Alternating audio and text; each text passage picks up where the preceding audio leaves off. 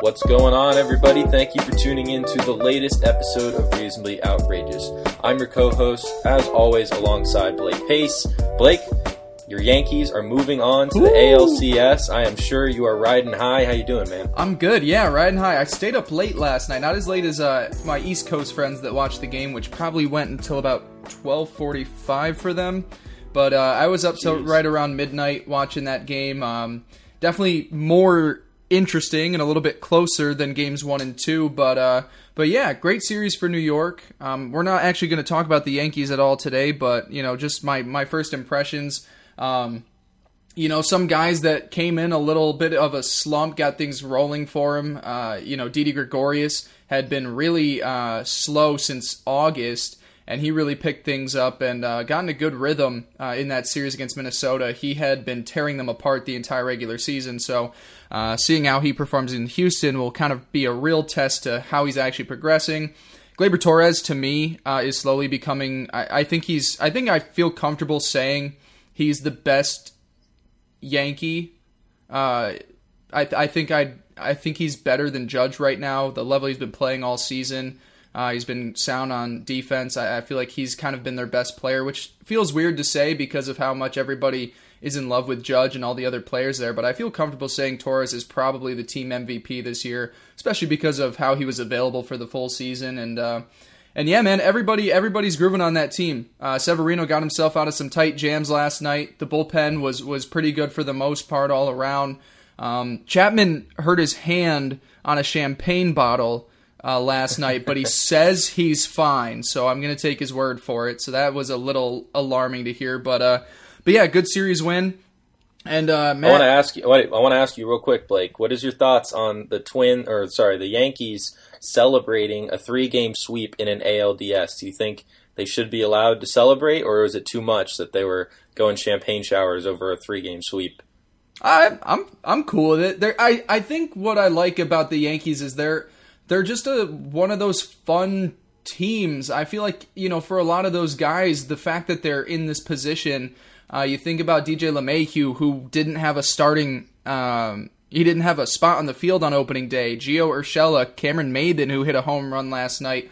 A lot of those guys really weren't expected to be there. I definitely understand the notion of celebrating a 3-game sweep in the way that they did. I mean, they had a party last night for sure, but they've always just been a fun team this year, whether it was the Savages in the box, and then they all wore Savage, button-ups with on the Yankees logo. They're just one of those fun teams right now. It's kind of the let the kids play motion in baseball. What were your thoughts on it? I'm interested what you thought. Well, the reason I ask is because after the wild card games, a lot of people came out and said, the Nats and the Rays shouldn't have been celebrating like they did. It was just a wild card win. They really haven't done anything. But, they play 162 games in a season. It's a marathon. They deserve to let loose and celebrate. I mean, I don't think the people who are criticizing them in that way, whether it be the ALDS sweep or the wild card game or whatever, have a full grasp of what it takes to go through an entire Major League season. It's easy for you to say when you're sitting on the couch with a beer in your hand,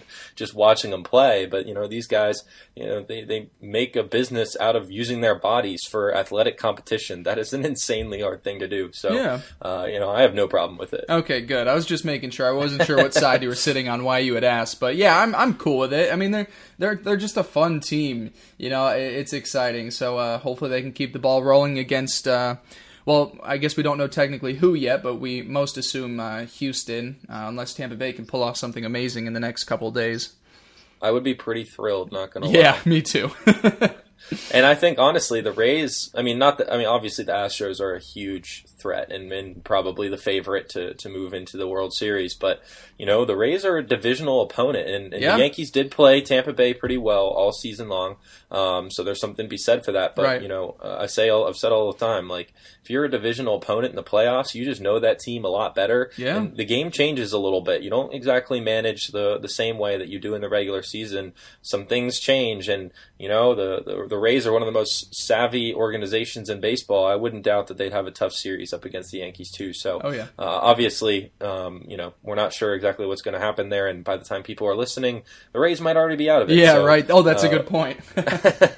We'll have to see what happens tomorrow, but we're going to go ahead and talk about the NFL to get things started. We'll talk about MLB a little bit later, but first we want to go into we're kind of getting to that point where people are starting to talk about trades and which teams are out of it for the rest of the year, which teams are true contenders but have some fatal flaw. And, in recent years, we've seen a lot bigger moves than we might have seen 5-10 years ago being made across the league. We had a guy like Amari Cooper being moved last year, which ended up being a huge boost for the Cowboys and down the stretch. And we've seen plenty of moves. Eli Apple is another one on the defensive side, was a big name, went over to the Saints, helped out their secondary and ended up being a pretty big move for them as well. So plenty of moves around the league that we have seen, and it's definitely, we've seen a few so far this year. Jadeveon Clowney was traded to the Seahawks. Mm-hmm. We had Minkah Fitzpatrick going over to the Steelers. So we've already had a few in-season trades, and those are pretty big names too. So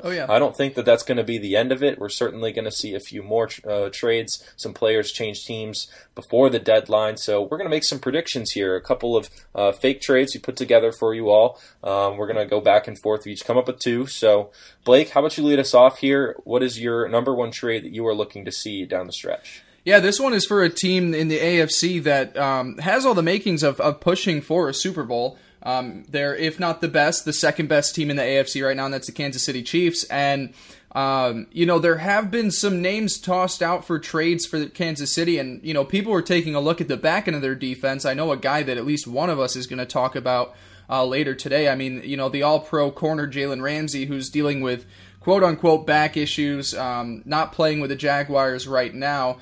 People have talked about him to the Chiefs, but to me right now, Kansas City's hole isn't on the back end of its defense. It's right up in the front in that front seven. Right now they're 30th or 31st in run defense, and the jig is out on how to beat Patrick Mahomes, and it's to keep him off the field. The Colts had the time of possession on Sunday night for practically 40 minutes of the game, and if you're Patrick Mahomes and you're trying to get on the field as much as you can and you've got a hobbled ankle, 20 minutes isn't enough to beat an NFL team.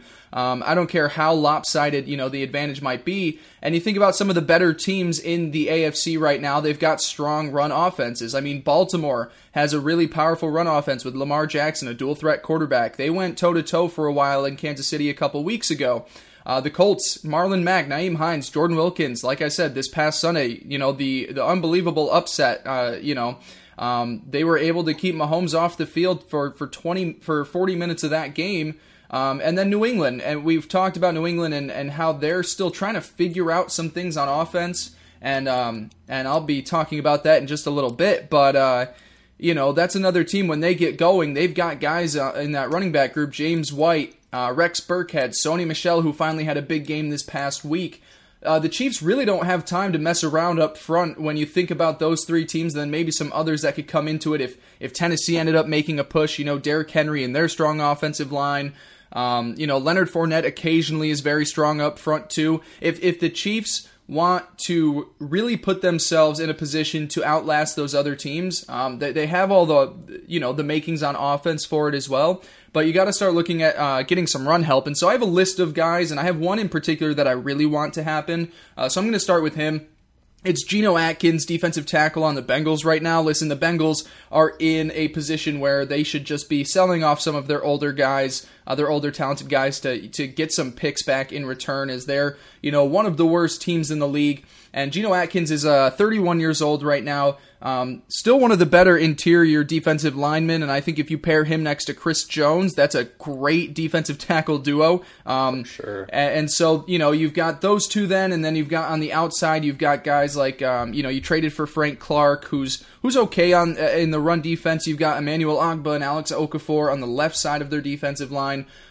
So he's the main guy that I want to see. The other three names that I had out there just to put him there, two of them are defensive tackles. You got Leonard Williams with the Jets, Dalvin Tomlinson with the Giants. Of course, the Jets just drafted Quinnen Williams this past year, and I don't think there's a need to have both of them in the middle. And the same with the Giants. They drafted, what's his name out of Clemson? Dexter Lawrence. And Dalvin Tomlinson does the same exact thing as him, so moving on from either of those guys. And if they are looking for a linebacker instead, I threw out Ryan Kerrigan with the Redskins just because they're another team that I think could try and look to acclimate some picks and might be able to ship Kerrigan out there for one. So I would love to see Geno Atkins specifically head to the Chiefs to help them out, but I think that's got to be the position to bring Kansas City back into the, okay, we are the clear-cut number 2 favorite, close to New England Patriots, to representing the AFC in the Super Bowl. Yeah, I mean, Atkins, a 2-time All-Pro player, a model of health, too. Really only had one season back in 2013. He missed 7 games, but other than that, has been able to stay on the field, which is a pretty tough task just for defensive tackles in general. And like you said, they make a couple of moves over the offseason, namely guys like Alex Okafor, Frank Clark they bring in. And you'd like to think that they, saw some progress there, but at the same time, I think at some point you have to be able to evaluate your roster and say, okay, even though we did make these moves, it's okay to go a little bit more, make a bigger push to solidify this position now that we've had a couple of games under your belt. So it's a very mature move if they were to invest more in the defensive line. Right. And I think that's an organization very much capable of that. Definitely. All right, so I'm going to stick on the defensive side of the ball, and I'm going to talk about that player you just mentioned, Jalen Ramsey. Now, obviously, the Jaguars have taken a very hard stance. They, in fact, said, quote, they won't trade 5 first-round picks, or they won't trade Ramsey for 5 first-round picks. They've been offered apparently 2 so far by several teams, but so far nobody has been interested. And I think part of that big reason is that the Jaguars don't believe they can still contend, and they don't want to give up Ramsey because he's going to take a hit on their ability to contend this season. So I think that they need to trade for somebody who they'd be able to slot in while also getting great value. And that, I believe, makes them a good match with the Rams. Marcus Peters, a 2020 first, a 2020 fourth, and a 2021 second for Jalen Ramsey and a 2020 fifth. Okay, let me break that down for you. It. Marcus Peters has been abused the past few games. Mike Evans made him look absolutely ridiculous in that shellacking just 2 weeks ago. Last week also gave up some big plays to Tyler Lockett on Thursday Night Football. Really just hasn't been a good showing for him. He's really not a true number 1 wide receiver. Now, the Rams don't necessarily use him as one. They tend to bracket the number 1 receivers because with their other members of their secondary. But by acquiring Jalen Ramsey, that would really give them the flexibility to be able to have more one-on-one situations, certainly something that the Rams would love to have on their defensive side. Now, if you're the Jaguars, you're thinking, okay, this is certainly a step back, but you would be getting a 2020 first, a 2021 second as your main picks, and then you're only stepping 1 round back, 2024th for a 2025th, just taking 1 round back there. So I think that's good value in that the Rams are able to get the number 1 corner that they kind of desperately need, while the Jaguars are still able to label themselves as contenders, certainly can win with Marcus Peters. He, in fact, was on a Super Bowl roster just last year. So, certainly able to make some big plays. And then when put in the right situation, and I believe that the Jaguars do have good players around Ramsey on that defensive secondary, that Peters would be able to be accounted for, and they just have to take a bit more of a bracket approach when it comes to number 1 receivers. Yeah, I really like that. See, you're taking one of my favorite players in the league and putting him on one of my favorite teams to watch, and so I love that. I mean, Jalen Ramsey on the Rams, that's a huge change for their defense and kind of the outlook. Because I mean, you think about the Rams, they didn't have as easy of a cakewalk this year as they did last year with Seattle off to a really hot start, Russell Wilson playing the best season of his career, and then also the 49ers being one of the 2 undefeated teams left in the NFL. So if the Rams are, feeling a little pressure and they've got some divisional games coming up, and of course, this past week on Thursday night, losing to the Seahawks by, what was a field goal that went 1 more foot outside of the goalpost. But if they're worried about falling behind in that division and still wanting to contend, they're going to need to make the push for it. And so they're a team that's going to be aggressive. If they want to give up that draft capital to get, when healthy, the best cornerback in the league, or second best cornerback in the league at least, definitely I see them pulling the trigger. And for the Jags, it's interesting because you're also kind of getting Marcus Peters when you haven't had Jalen Ramsey playing the last few weeks now. Ever since he got in, that fighting match with Doug Marrone, he hasn't been playing, and whether his back issues are true, whether if the whole paternity leave thing is real, I honestly have no idea what to make out of it. But it's not like they're getting use of him on the field right now, and if he has no intentions of coming back, make the move. Get Marcus Peters. Even though he's older and not as talented, it's still a guy to have out there to be alongside, to be the number 2 to A.J. Bouye, and still form, a decent cornerback duo. So I like that trade both sides around. That phrase you just said, if he's not gonna play anyway, you might as well trade him. Yeah. That kind of applies to a team over in the nation's capital, which I believe segues to your second trade here, or at least the team that you want to talk about. Yeah, the king of segues, Matt Wyrick, right there. That's right. Trent Williams, man, on the Washington Redskins, and. Man, he doesn't want to come back. I don't blame him. I wouldn't want to go to Washington if I was anywhere in the NFL. Make that a coach, a scout, a general manager, a player. The Redskins have the most dysfunctional league in the most dysfunctional team in the franchise. And so for Trent Williams, and this kind of goes under a blanket. My next trade is ways to make the New England Patriots surefire Super Bowl champions. Now, I don't think anybody expects them to not be at least in the AFC Championship game, if not the Super Bowl. They've definitely proved that they are probably the best team in the league right now. They definitely have one of the best defenses, I think, of all time. I mean, they're on historic pace to rival the 85 Bears and the 2000 Ravens with some of the numbers that they've been putting up. So I'm not worried about their defense, but you look on the offensive side of things, their offensive line is insanely banged up. Of course, they're missing their center, they're missing their left tackle, who is expected to come back in. But if you get a guy like Trent Williams, who is one of the best left tackles in football, you could slide Wynn into the guard position, put Williams out at the left tackle, and there you have a much stronger left side of your offensive line. And overall improvement to that group. We've seen Brady hasn't, Brady the past 2 weeks has kind of looked like Eli the last few years when he's got pressure put on him, which is weird to say, but he's just seeing pressure from nowhere and just falling to the ground because of it. And so you want to keep Brady upright, you want to keep him healthy, because even if he's not playing at the elite level he did a few years ago, he's still a very good quarterback. And the leader of that team, so you need him out on the field. So he's one guy, and then the other guy I had looped in there as well with Trent Williams as a way to make sure the Patriots are surefire Super Bowl champions. I'm going back to Cincinnati, and I'm taking A.J. Green as soon as he's healthy. One of the more athletic wide receivers. Of course, he is up there in that age range too, where I was saying that if you're the Bengals and you take a look at your roster, try and get some picks and unload on some of your older guys, especially when you have younger up-and-coming guys at the same position. Tyler Boyd is good. John Ross has shown flashes. I know he's on the IR right now. But A.J. Green on the New England offense could be kind of close to what they were hoping out of Antonio Brown.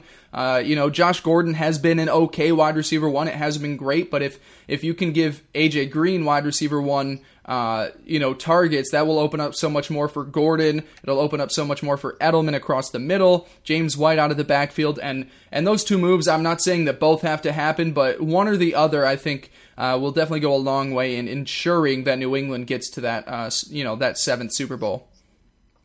Yeah, I mean, it's a scary thought for other teams that they can get better, and it will kind of resemble like when they acquired Antonio Brown at the time. It was just seeing like, oh, great, now they're unstoppable. Right. There's nothing we can do, and they've come back. Dropping obviously AB because of everything that's been going on with him. But they're still an incredible roster, and I would say you can't even say they're one player away from being Super Bowl champs. I mean, right now they're the surefire team, just how they are, and they've got a pretty easy schedule coming up, so they're certainly going to be undefeated for at least the next 3-4 weeks. I think that it's overall something that they need to do. It reminds me of the Astros when they acquired Justin Verlander. I mean, at the time they were already the surefire favorites to win the World Series, but at that same time, why not strengthen a strength, go for, or one area where you're already good but you could really improve. Why not go ahead and just solidify that area? Because you never know what injuries are going to happen down the line, who's going to struggle at certain points of the season. It's better to have more talent than not. So even if you have to sacrifice a little bit of your future, if you think you're that close to winning a title, you got to go all in. Well, and with the Patriots, I mean, Bill Belichick doesn't really have that great of a history of picking in the early rounds. He seems to be better at finding undrafted free agents than he is selecting guys in rounds 1 or 2. So might be better for him as well. All right, well, my team, my last trade here that I want to talk about. I know I went a little bit specific here. I'm going trades and picks, but I like having fun with going through that a little bit and looking at the value. But I'm looking straight at Von Miller, the big defensive end for the Broncos / outside linebacker. I see him making a move over to the Ravens. The Ravens, who have remarkably been in the bottom quarter of the league in quarterback pressure so far this season. They're not picking up very many sacks. It's certainly been an area, although they have a very solid defense, something that kind of an element that they've really been missing. And although Miller hasn't exactly been a stellar pass rusher so far this year, his history in his career shows that he certainly is capable of being that kind of player. So I have the Ravens trading 3 picks for Von Miller to the Broncos, a 2019 first, a 2019 fourth, and a 2020 second. Both teams have a 3-4 defense, so we'd be able to see Von Miller slide right in to that role. They'd have to be moving a couple of guys around. Kenny Young and Matt Judon would have to kind of adapt to some new roles, but certainly that's an upgrade that you'd be willing to make if you're the front office of Baltimore, and something where the offense has already been proven to be one of the best in football. Of course, they had an easier schedule to start out, and maybe some of those numbers might be inflated, but you're certainly comfortable with where that offense is at. I think the defense, which has been the identity of this team for so long, could just use another big pass rusher, because they've really lacked that element over the past couple of years. Yeah, and especially because those two teams also have recent trade history, of course, with Joe Flacco being sent over to Denver. They've got prior relationships within the past year. This one is interesting because, like you're saying, Baltimore's defense in general, secondary, front seven, it all just hasn't been that great. And they haven't really played that many great quarterbacks this year, except for Patrick Mahomes. I mean, Mason Rudolph, and then who's our other guy? What's his name? Dalvin. What's his name? Hedges. Duck. His nickname is Duck. That's right. So we're just gonna call him Duck. But even then, the Ravens' defense just has been really underwhelming, and they did lose a ton of guys. I mean, you think about all the outside linebackers they lost, one to the Cardinals, they lost one to the Packers. Their defense really shuffled around entirely. Tony Jefferson just tore his ACL. He is going to miss the season. This would be a crazy trade.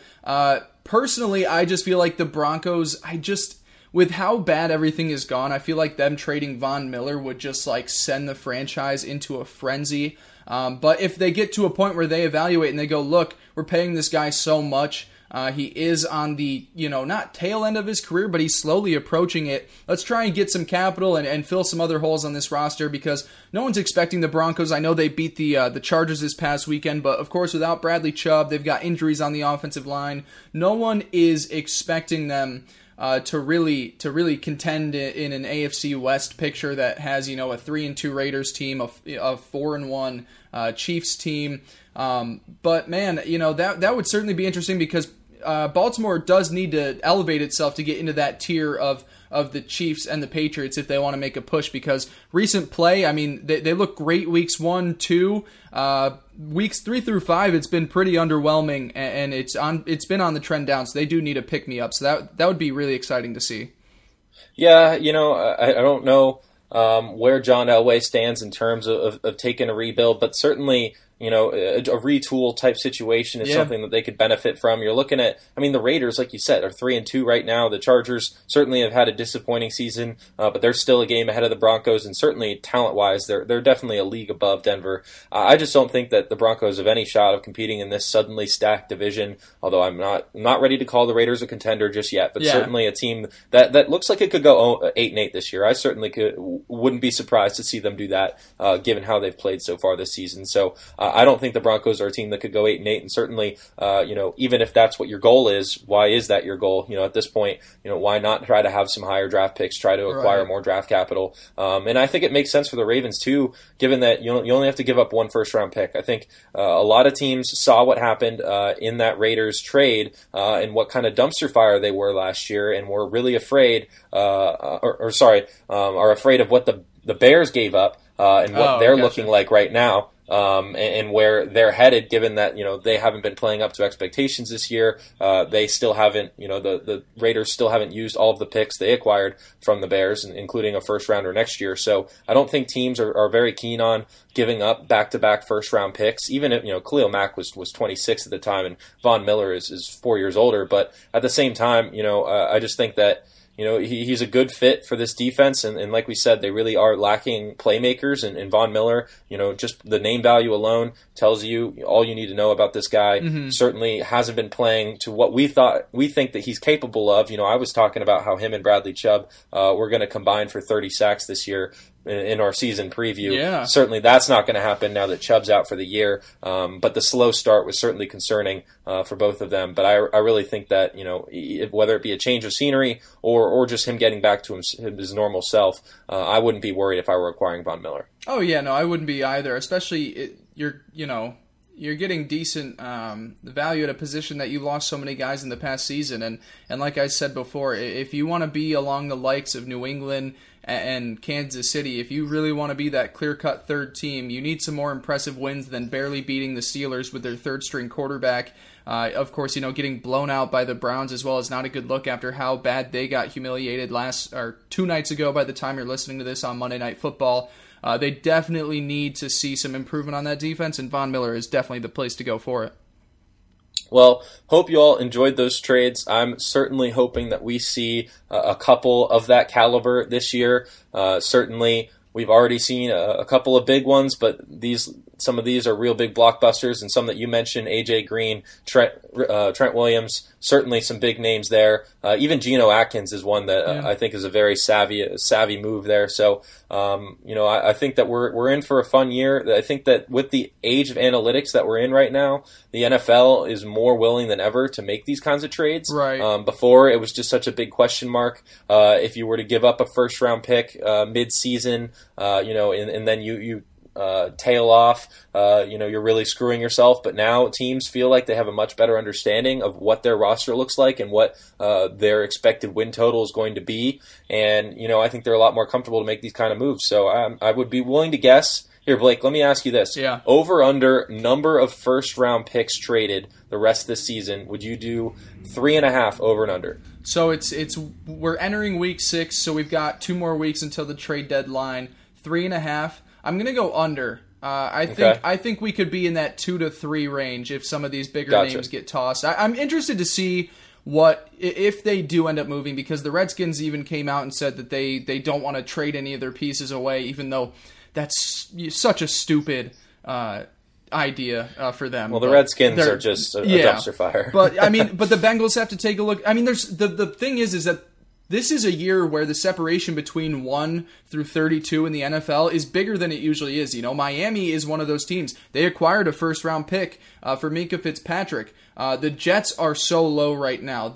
You could also loop in the Bengals with them and the Redskins. Those 4 right there are so bad that it's all 4 of them. One of them came out and said they're tanking. The other 3 are hiding it, but all 4 are in a position where they could be trying to just clear out the cap space with some of the, guys that are aging on their roster and accumulate picks. But I say it's probably around the 2 or 3 range. I'm not sure which guys actually get moved.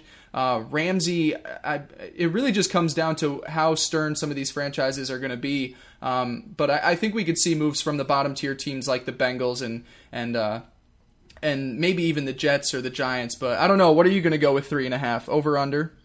I'm going to take the over. Yeah. I just think that there are a lot of teams that are feel like they're locks to be contenders with the starts that they've got right now.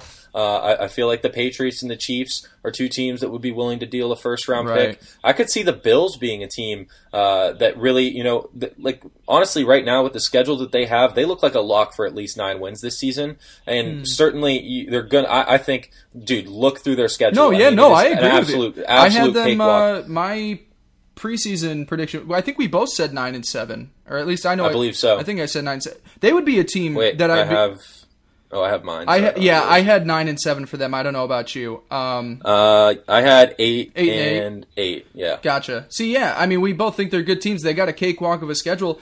They could be a team for AJ Green that would be interesting. If they could go and get them instead, that would be a good one. I mean, they just released Zay Jones. They really believe in that Duke Williams guy they just brought up from their practice squad. Seemed to be that he got a couple of targets last week, and they think that he could play a big role. But yeah, there's definitely an opening in that passing game. But I think that several teams in the NFC as well. The Packers strike me as a team that would be willing to pull the trigger. You look at up and down the NFC East, the Cowboys. They seem like a flawed roster. Eagles could be a team for Jalen Ramsey. They need help. That's been talked about. They need help. The thing is that has apparently been offered. The Eagles are one of the teams that has apparently offered 2 first-round picks, but the Jaguars are balking. So I think that's why I think that the Rams are such a good fit. Which there you go is another team, the Rams, that I think would be willing to deal a first-rounder. So I think that there's plenty of moves to be made. It's just time for some of those teams at the bottom of the standings to really look at themselves and evaluate what they're really going to be doing in 2019, because the future is bleak for several of them, and they need to grapple that and have a fair assessment of what their roster really looks like. One final thing I want to touch on, Blake, before we move on. I do also think that there's one other thing that needs to be moved, and that's the trade deadline itself. I'd love to see it in the second half of the season, week 10. I think that's a really good spot for it at that point. You've been through half the year. You've seen some of the injuries that you've been dealt throughout the season, and that kind of gives teams, I think that it just makes it more exciting, because there's going to be more teams that know exactly where they are in the standings and how what their future looks like for this season. I think maybe we might be seeing less first rounders traded by that point in the season, because who wants to trade for a guy for just 5 weeks in the year or whatever. But at the same time, I think that it certainly would create for more drama and more trades, and I'm all for more trades in the NFL. Yeah, and I mean, they're the only league that does it this early. The NBA trade deadline is after the All-Star break, or it's a couple weeks after, I believe. The MLB trade deadline is July 31st, which, so I agree that Week 10 frame would be nice to see.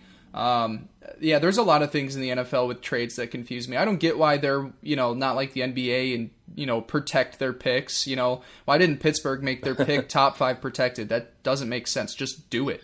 If you're it's better than baseball. MLB, you can't trade picks. Yeah, that's which is true. The worst. Yeah, that's a good point. I hate that. Yeah, it's weird. All right, but so that's not as bad. But yeah, I agree. That would be cool moving it back a couple weeks, just because it's so much more solidified at that point, even just 2 weeks after, if we're doing it in the middle of November instead of like the last day in October.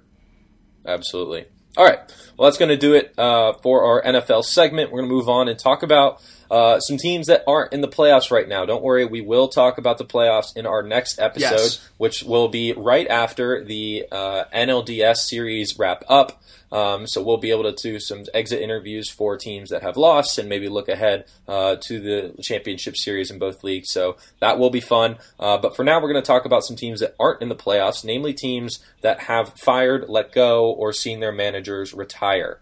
And we're looking at 7, maybe 8 teams right now that appear to be contenders for that. The Cubs, the Angels, Padres, Mets, Giants, Royals, Pirates, and then perhaps the Phillies. They are still determining the future of Gabe Kapler. It's coming down to owner John Middleton's decision. He has been interviewing lots of people across the team. The fact that they still haven't made a decision is a little bit peculiar. Some people have started to call the team dysfunctional for not having made the move yet, but they seem to be taking their time. They want to get it right. And the playoffs are still going on right now, so I don't necessarily think there's any rush to make a move, but we'll see what they do probably in the coming days. Perhaps even by the time you all listen to this podcast, it could be decided, so we'll see. But I want to just run through some of the things that seem to be written on the wall in terms of managerial openings and talk about those fits real quick. The number one that seems just a lock that's guaranteed to happen, that's Joe Maddon to the Angels. There's a lot of mutual interest there. Maddon obviously worked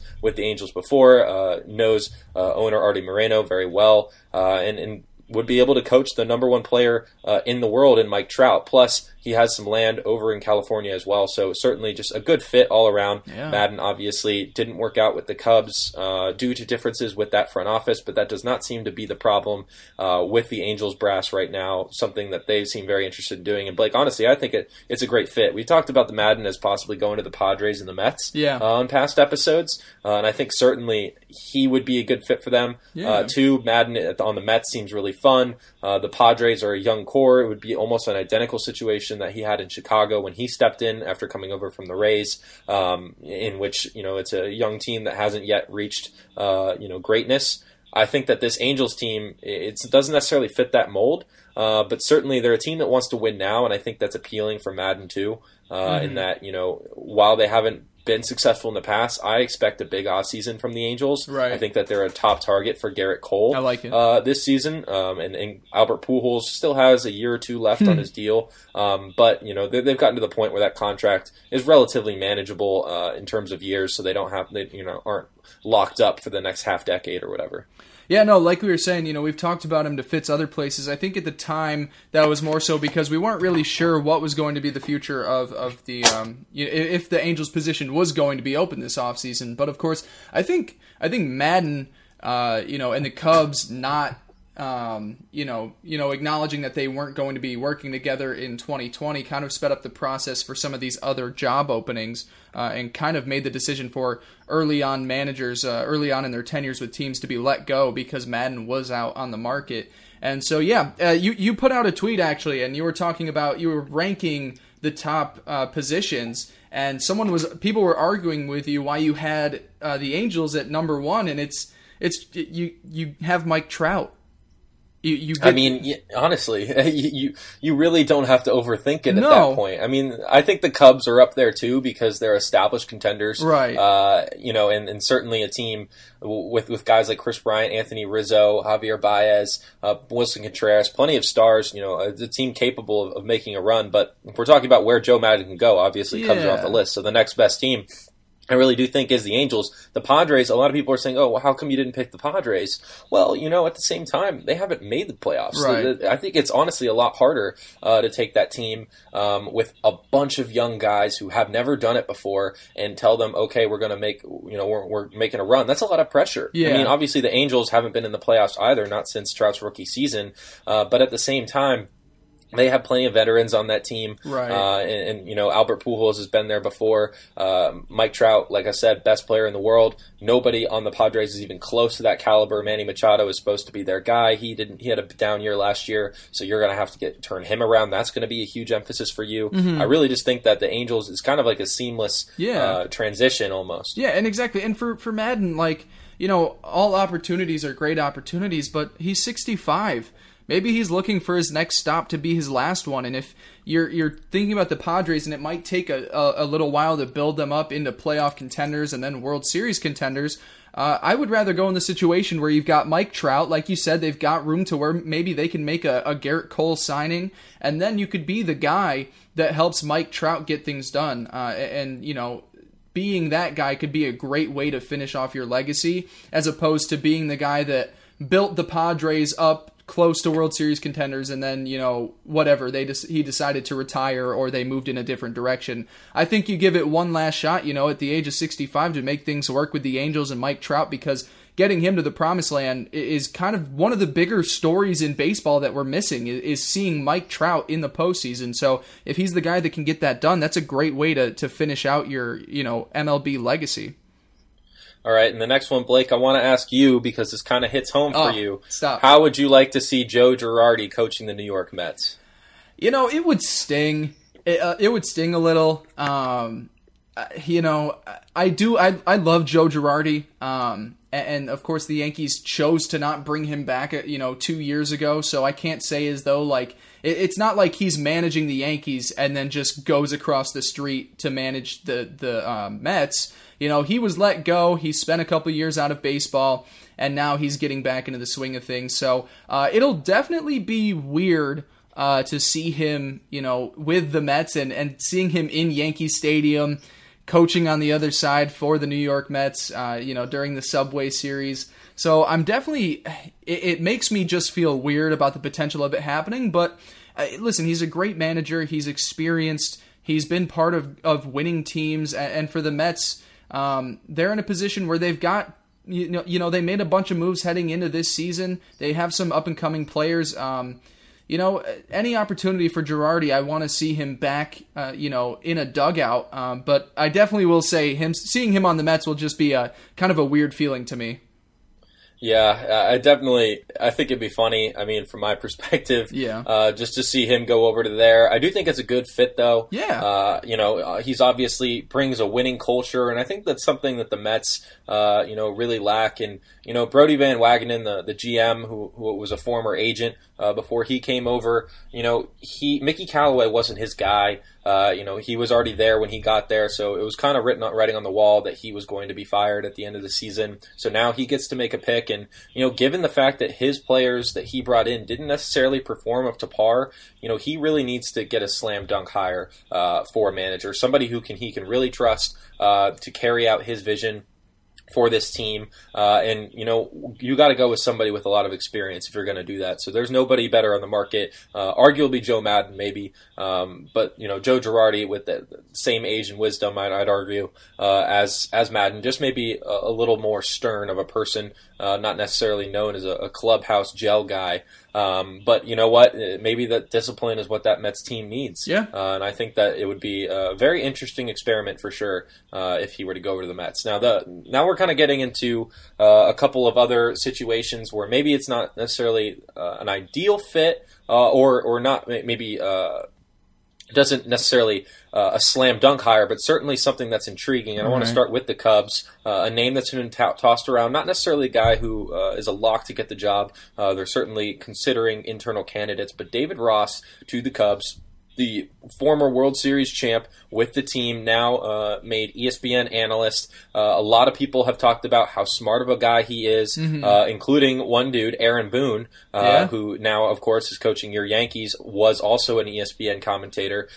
He has spoke highly of Ross in the past as well. I think that Ross, being a catcher, that certainly lends itself to being a manager that happens more often than any other position in baseball, because the catcher kind of has to call the game and to a certain extent, relaying the signs and everything like that. So I think that Ross, it would be interesting, but I think the biggest drawback that you have to talk about is, he played with a lot of these guys who are on this team. He was teammates with them.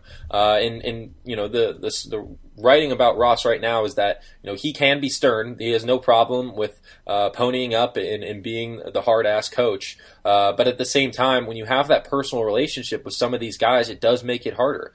So I don't know if necessarily Ross is the best idea for the Cubs, but as far as baseball and leadership skills go, he's certainly a great candidate. Yeah, you mentioned Boone, who was an ESPN analyst as well. You also got to talk about Alex Cora, who was also, briefly an ESPN analyst turned manager for the Red Sox, and of course he's 2 seasons in and won a World Series last season.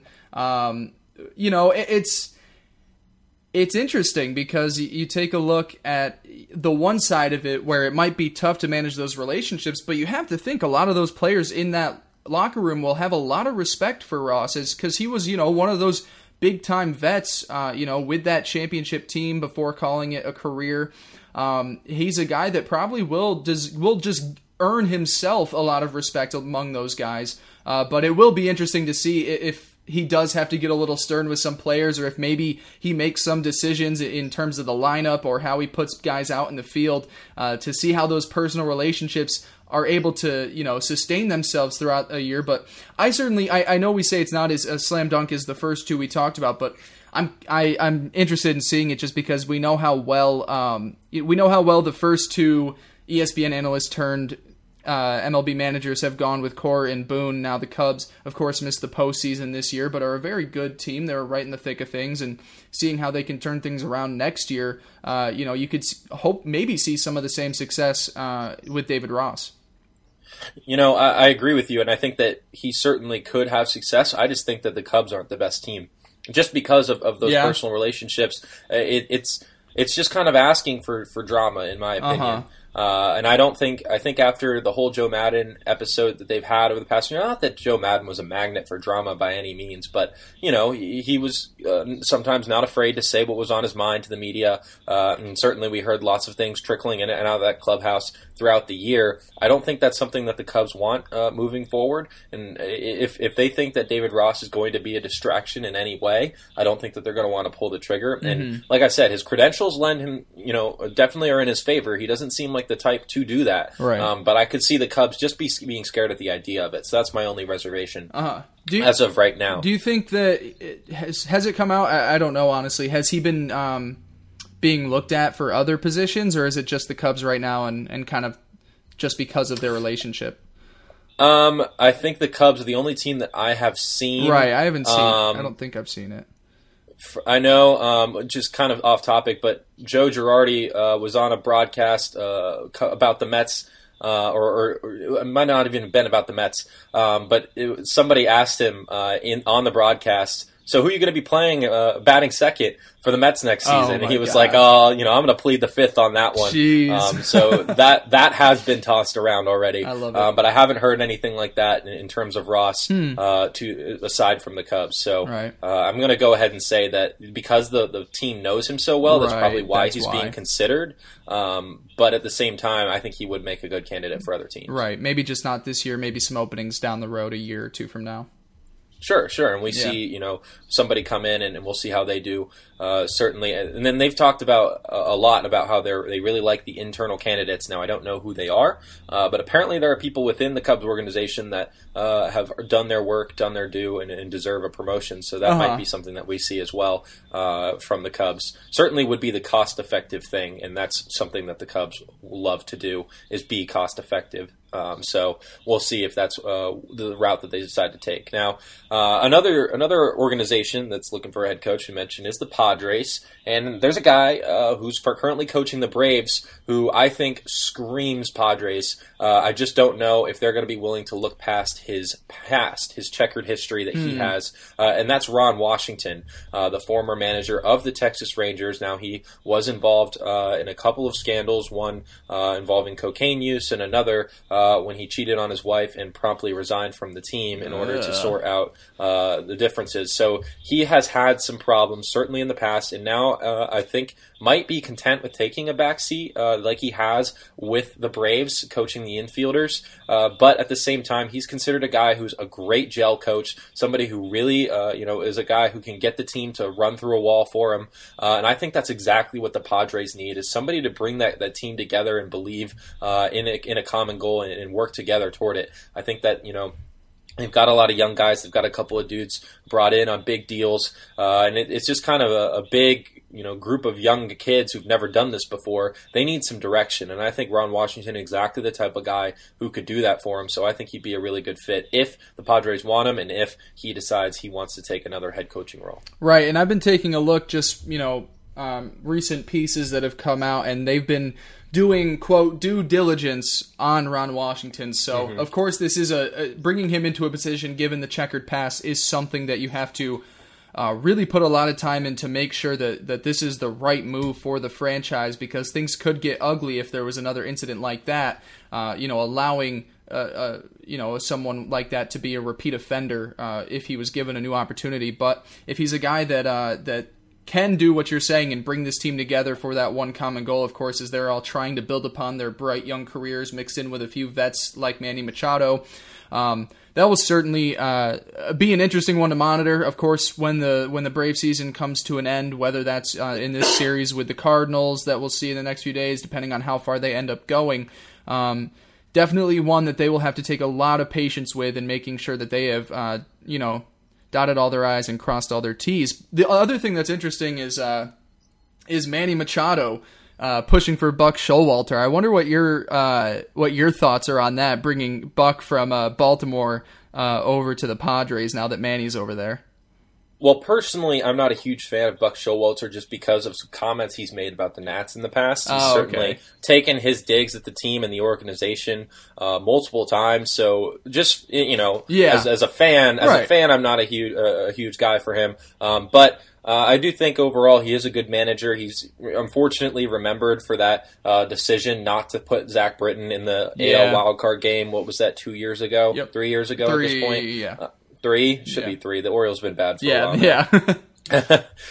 So I do think that he gets another shot as a manager. I think that the Padres are a team that could be a good fit. But at the same time, I think that there is another club that has already rumored that he's interested in, and that is the Phillies, a team that has not yet decided, like we mentioned, whether or not Gabe Kapler will be part of its future. But apparently Showalter, who has lived on the East Coast, obviously, for a long time, I think that he would like to do so, remain so. And the Phillies, therefore, which isn't too far from Baltimore, I'm not really sure where he resides full-time now that he's been out of the job. But I know he's an East Coast guy, and the Phillies wouldn't be all that far, so I think that makes a lot of sense. He's a guy who stepped into an Orioles organization that was dysfunctional for so long and made it into a winning franchise. I certainly think that, that's kind of how the track that the Phillies have been on, just this odd rebuild that they've had where they really, went all in on the rebuild but came back with little to show for it. They need a strong manager, somebody who's going to be able to take Bryce Harper's personality and make a winning team out of it. Showalter obviously managed Machado for a long time, and he certainly had his bumps and bruises along the way. But Showalter was ultimately able to rein him in enough where the Orioles made some good playoff runs throughout their time as contenders. So I think that he'd be a good fit for the Phillies, just given the location and where the state of the franchise is. Yeah, and certainly think about Philadelphia and their kind of range of vets on big contracts, their young guys that they've got up and coming, managing a locker room like that, and kind of like what you were saying with the Padres, getting that one focused goal in there.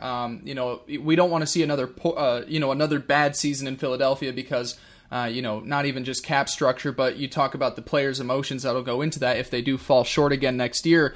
So bringing in a guy that has a ton of experience managing through, good and bad teams, I feel like that would be a good fit to kind of find the consistency between that locker room and really get them into a place where they can contend in a very competitive division. He spent his time, in Baltimore working along the likes of the Yankees and the Red Sox. Now, if he were to go there, we know how good the Braves are. We know how good the Nats are.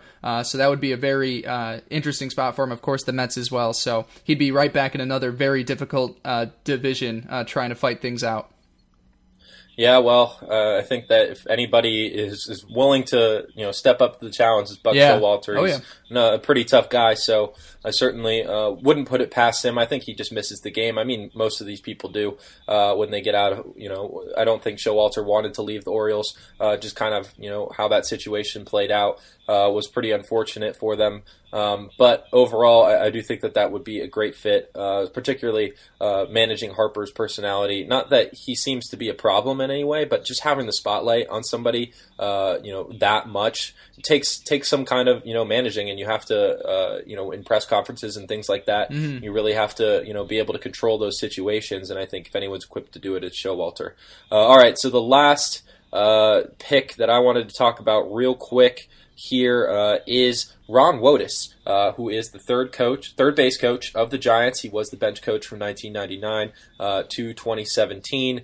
He is reportedly a candidate for the Giants head coaching job, somebody who's been with the organization for a long time. I know he hasn't really necessarily been a headlines guy. The last time that they were in the World Series, they were talking about him as possibly being... there were a lot of features on him, and then the impact he'd had alongside Bruce Bochy for that team. But I think that the one thing that this team really values is longevity. If you look at the Giants organization, we talked about this earlier, Blake, you mentioned it, but since 1993, the Giants have only had 3 managers. Dusty Baker, Felipe Alou, and Bruce Bochy. Felipe Alou was a 4-year stint, which first year they won 100 games, then they won 91 the year before that, and then they had back-to-back losing seasons and ultimately ended up going toward Bochy. But overall, they've had really long stretches. They had Dusty for 9 years. They had Bochy for 12. So certainly, they have Wotus, who's a bit older, but I think that the fact that he's been with the organization for a long time and understands how it works, certainly I think this Giants team is still trying to lose. I think they're still trying to have a rebuild. Ultimately, Farhan Zaidi, president of baseball operations there, kind of had to deal with the fact that the team was a contender at the trade deadline, not trade Madison Bumgarner like he probably really wanted to, knowing him, because fans would have just been so upset that they didn't go for it. And ultimately, of course, they don't make the playoffs. But I do think that was the right move, just for the record. But overall, I think that somebody who understands how this organization works, has the respect for the organization, like a lot of these people do. Obviously, they have such a winning culture there. This decade, you argue, they are probably the most successful team of the 2010s. I don't think that you could really, I think the Cardinals and the Red Sox are two other teams who could be in that conversation. The Dodgers, but they haven't won a World Series, so maybe that changes this year. But I'd say without a doubt that the fact that the Giants won 3 World Series in this decade certainly makes them the most successful team. And who was there for all of it? None other than Ron Wotus. Right, exactly. And for that sustainability, if they are trying to go through a slump where they are trying to maybe rebuild or retool maybe a few losing seasons in there to kind of get back and kind of hit the reset button. If there's a guy that you can promote within that understands the direction and understands the growing pains that they're going to experience, I think that's a little bit more, that's a guy in-house is maybe a little more willing to do that than bringing in another guy and telling him, all right, we're giving you a shot here, but, for your first 3 years, things aren't going to be that pretty, and then, we'll slowly build up on that, especially if it's a younger guy who is trying to really make a name for himself in his first job, and then you have to go through 3 meh seasons. Getting a guy in there that, 58 years old, of course, baseball managers can be there for a while. They can go late into their lives, but a guy that's already there, that's familiar with the players, that's familiar with the understanding that the direction might be going south for a little before it picks back up, I think is easier to convince than to bring in a new guy and also get the mind around, okay, we're going to suck for a little, and then we're going to slowly build up. I think that would be the right move for the Giants. He's also just a guy who's put in the work over the years. Right. Somebody reminds me of Vic Fangio. Somebody who's just been a constant in the league for so long, but never had that head coaching opportunity. So finally gets his shot, and I think Wotus is a guy like that who certainly deserves to be in at least consideration for the job. So the only 2 teams now that we did not mention here were the Royals and the Pirates. Now the Royals are going through ownership change, and I don't expect them to make a decision until the new owners do come in, and so we're probably going to have to hold off on them making a decision for now. And the other team's the Pirates, which is, like we've mentioned before, the most dysfunctional franchise in the majors. I really don't know what direction they're trying to go right now, so trying to make some kind of prediction, to me, it just seems foolish. So we're going to hold off on those 2 teams for now, but I think as of right now, we're looking at least what we see seems to be David Ross to the Cubs, Joe Madden to the Angels, Ron Washington to the Padres, Joe Girardi to the Mets, Ron Wotus to the Giants, and if the job opens up, Buck Showalter to the Phillies. Of course, Blake, you mentioned Showalter as a possibility for the Padres as well, not canceling that out, and of course, Girardi, if he decides to go to the Padres, it's certainly something that he might be interested in as well if he decides he wants to take a young core again. Now, I don't know if he wants to do that, but I do think that's certainly a possibility. Now, I was going to ask you, but then I remembered that you said that the Pirates are the most dysfunctional franchise in Major League Baseball, but I was going to ask you who you would rather manage, the Royals or the Pirates. I'm assuming it's the Royals. I mean, it's tough. It's tough, right? It is tough. I mean, the Royals are in a full-blown rebuild right now. They are a fun team. They steal a lot of bases. Have a lot of young guys who make you at least partially excited for the future. You have guys like in the rotation, like Jacob Junis and was it Brad Keller? Two young guys who certainly showed some flashes of potential this year. So you're looking at another 2 years of being bad before they really are back in contention, which is just so sad for that fan base that finally got a taste of what it was like to be World Series contenders back-to-back years, and all of a sudden they just completely fall off a cliff.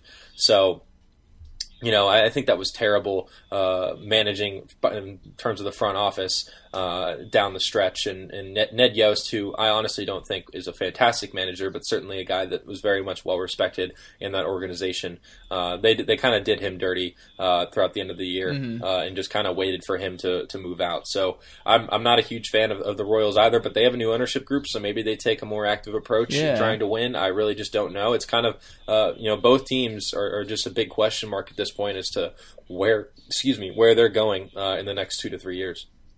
Yeah, I certainly agree. I mean, it's like picking the worst, the least worst of the two, and so you would have to hope if Kansas City, the new ownership, they're taking things differently and a new approach and fast approach. There's at least hope, right? In yeah, Kansas City. There's in not Pittsburgh. In Pittsburgh. I can't say there's any. Yeah, I agree with you there. All right, well, that's gonna do it for our episode. Man. We're just under an hour Look right at now. us. We're killing it. We really are. Well, don't forget to like, rate, and subscribe on iTunes/Apple Podcasts, also Spotify and Google Music.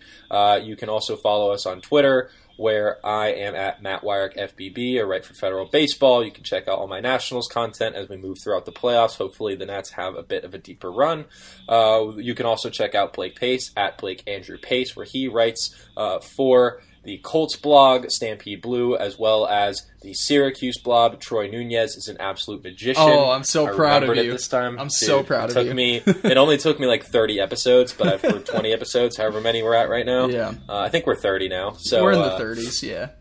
Yeah, so sorry it took me that long, but I finally got it, so be proud of me.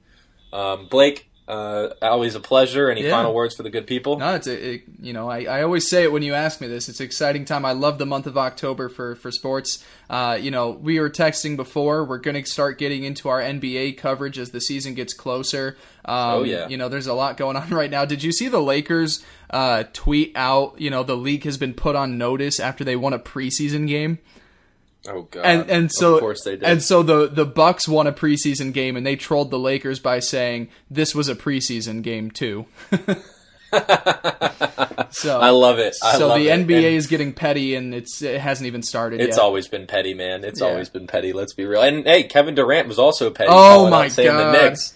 How do you feel about that? Like, I get it. He's not wrong, but at the same time, there was a 19-year-old kid that got drafted this year, and couldn't believe that he was a New York Knicks. So if people don't think it's cool, RJ Barrett was stunned. He was like, "Damn, I'm really a Knick." He's a 19-year-old kid. I'm 22, and I've never seen the Knicks be good. So if a 19-year-old's excited about it, I don't think they're bored. I don't know. I'm just salty about Kevin Durant. I probably will be for the rest of my life, but yeah, he's back on Twitter now. I don't like it. He's replying to random ass, Twitter handles. That's true to form. Oh, it's so annoying. He just needs to get back on his burners. All right, well, hopefully the Knicks have a bit of a bounce back season and prove the doubters wrong, and Kevin Durant as well. We'll see what happens. But all right, everybody, thank you all so much for listening. For Blake Pace, I'm Matt Wyrick. You are listening to Reasonably Outrageous. We will catch you next time.